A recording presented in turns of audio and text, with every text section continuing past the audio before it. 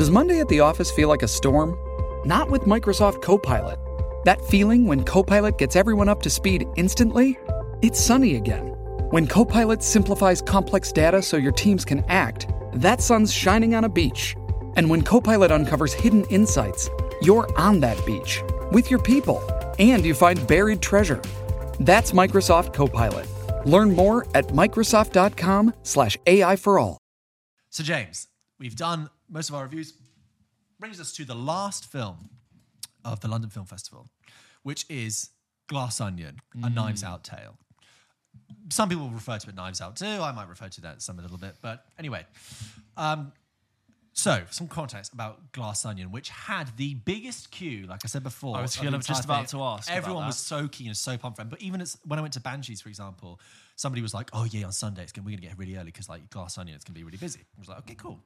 Go on. Good, nice question." No, it's like, but that's interesting because in my eyes, it's a big Netflix film, like studio film, but it doesn't to me scream like big award season buzz, Oscar contender. I think it's a popular film. Yes. Like, Knives Out was incredibly popular, and a lot of people really liked that, right? Commercially, I think, not that we know, but like for Netflix, I think it did very well.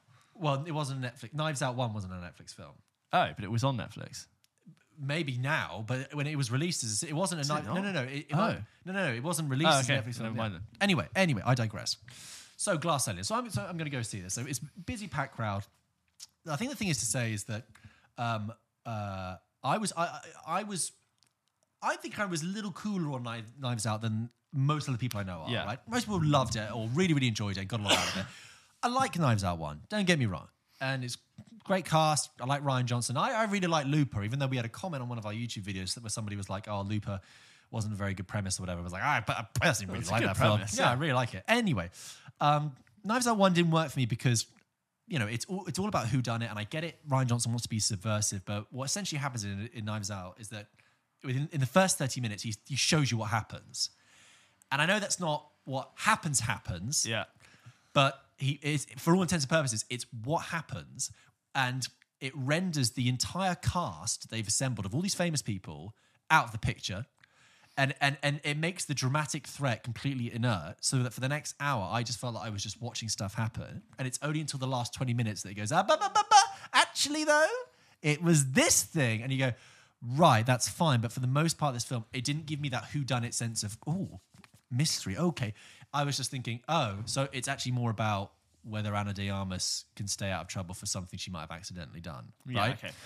And like I said, that was a shame because they had a huge cast there. And I watched it with my girlfriend, and she got to the end and she was like, I never ever... Knives Out 1. I never ever suspected any of those people as being suspects. I was like, that's a problem. It's meant to be misdirection, and I felt like they were just sort of background to the whole story, which is a shame. However good Ana de Armas is in that film. But whatever, fine. I've watched Knives Out twice, okay? I've tried to give it a good run. Yeah.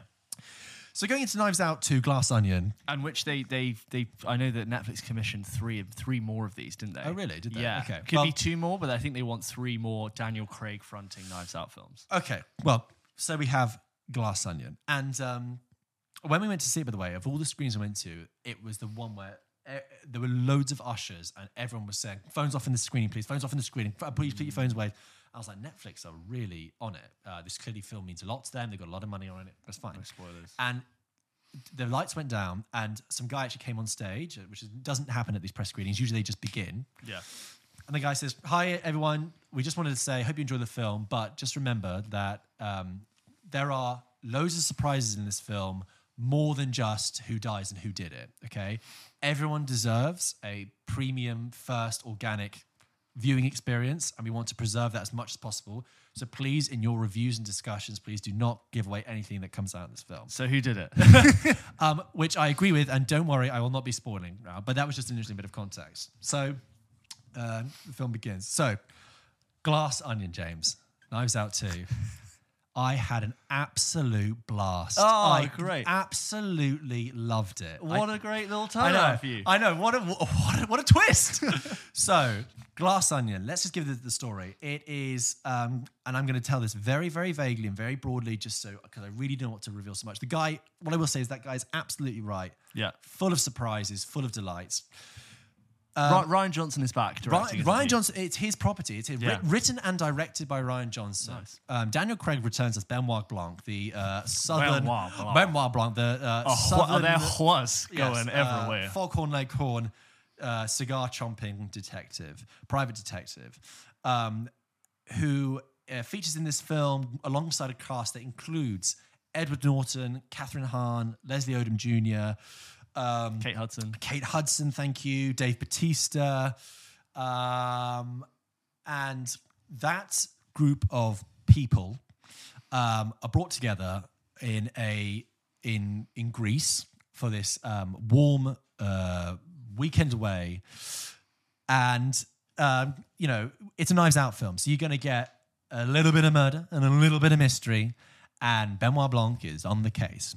I'm not going to tell you anything more than that about what happens. But what I will say is that Knives Out 2... I've got to stop calling it that. It's just called Glass Onion, actually. Okay. It's called Glass Onion.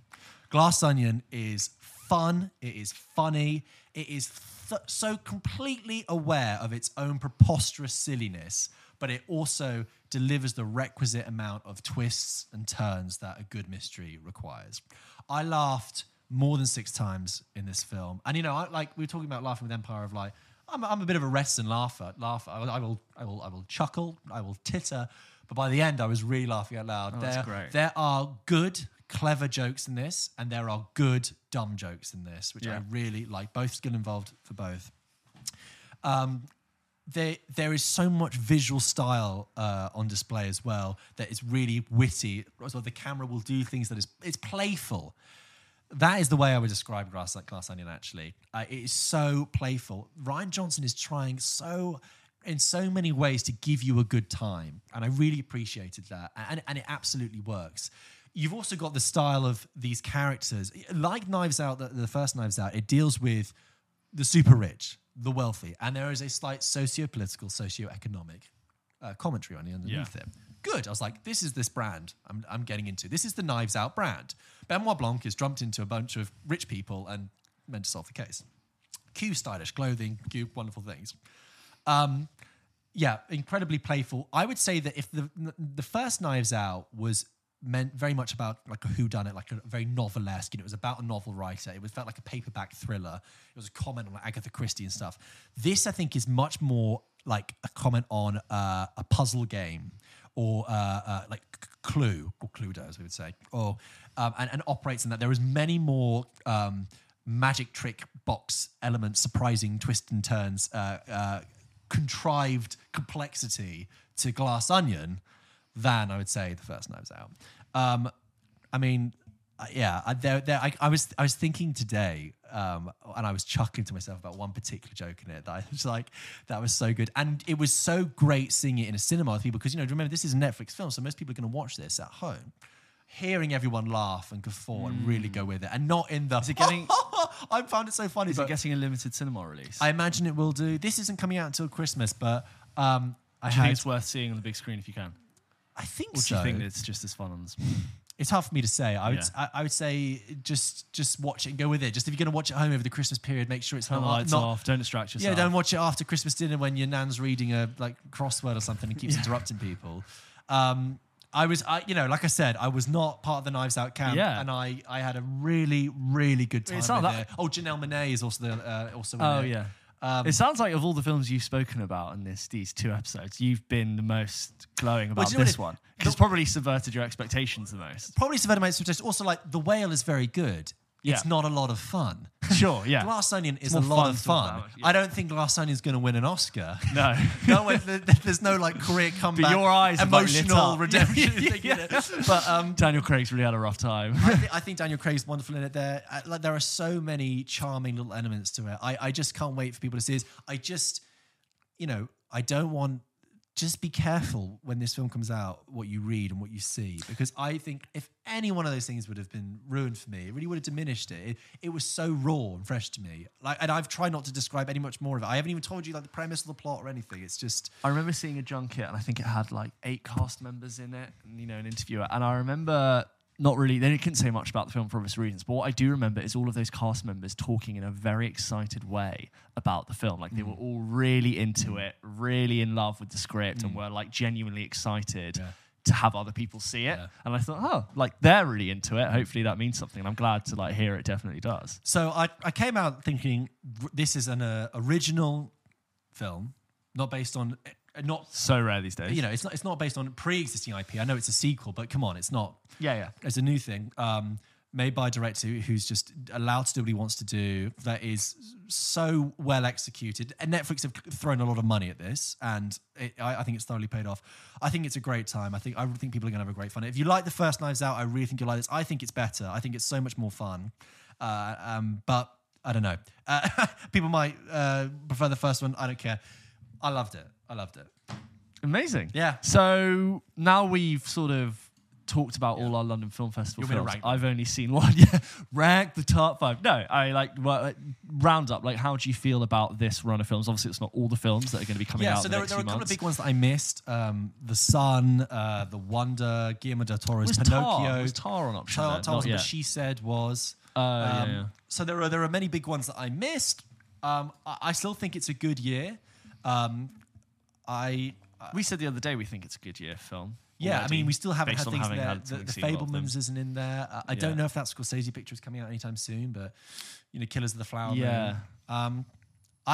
For me, the highlights are Glass Onion was an absolute whale of a good time. No, Fun. absolute Yeah. great blast. The Whale equally, but for completely different reasons, is very powerful and very moving, and something that really needs to be seen, to be understood and believed and commented on. Probably deserves a really good spoiler chat with Yeah. our audience impressions and all that. Living, it was like this much quieter, much smaller film compared to these big ones, but I found very charming and I had a real soft spot for. Banshees of Inisherin, yeah, interesting, fine, a bit up and down, but like all the way there. Just the main disappointment was Empire of Light, I have to say. But I can't wait for you to watch. And Glass White Noise I Onion. enjoyed, but I feel a little bit mixed on Right. how structured it Yeah. is. That's all I saw. But you know what? In a way, just think about Glass Onion. It's like I want to talk to you about it, but I don't want to. I almost don't want to rewatch it because Yeah. I worry that rewatching it on Netflix won't have the same reaction, or watching it in a cinema or something will ruin it for me. But like, man, guys, you can relax. You're in safe hands. Well, there you go, guys. I hope you enjoyed our London Film Festival roundup. We did our best to see as many as we could and give you previewed impressions. But as always, we said it 1,000 times, when you guys see these films, please do write in, because we'd love to just maybe, once I see them or once they start coming out, we want to just keep talking about them, whether or not you think any of these films will be nominated. If you think Brendan Fraser's going to win the Best Actor, whether or not you hate Glass Onion, please just let us know. Glass Onion is released on the 25th of November. Okay, so earlier than we thought. So actually quite soon, next fine. month. But like I said, don't read anything more about it. This is the only Nice. place you need to come.